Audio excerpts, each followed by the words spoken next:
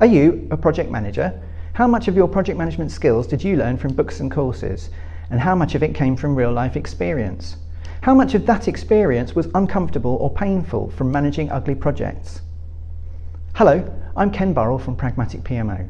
I believe that project managers can learn a lot from each other's success stories and even more from their scars that they pick up from managing challenging or ugly projects. So I've made a series of videos that I call Successes and Scars Shared.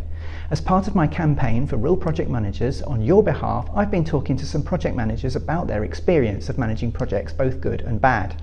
Sharing project management experiences through short, sharp interviews is one of the techniques covered in my book, Learning Lessons from Projects, How It Works, How It Goes Wrong, and How You Can Do It Better.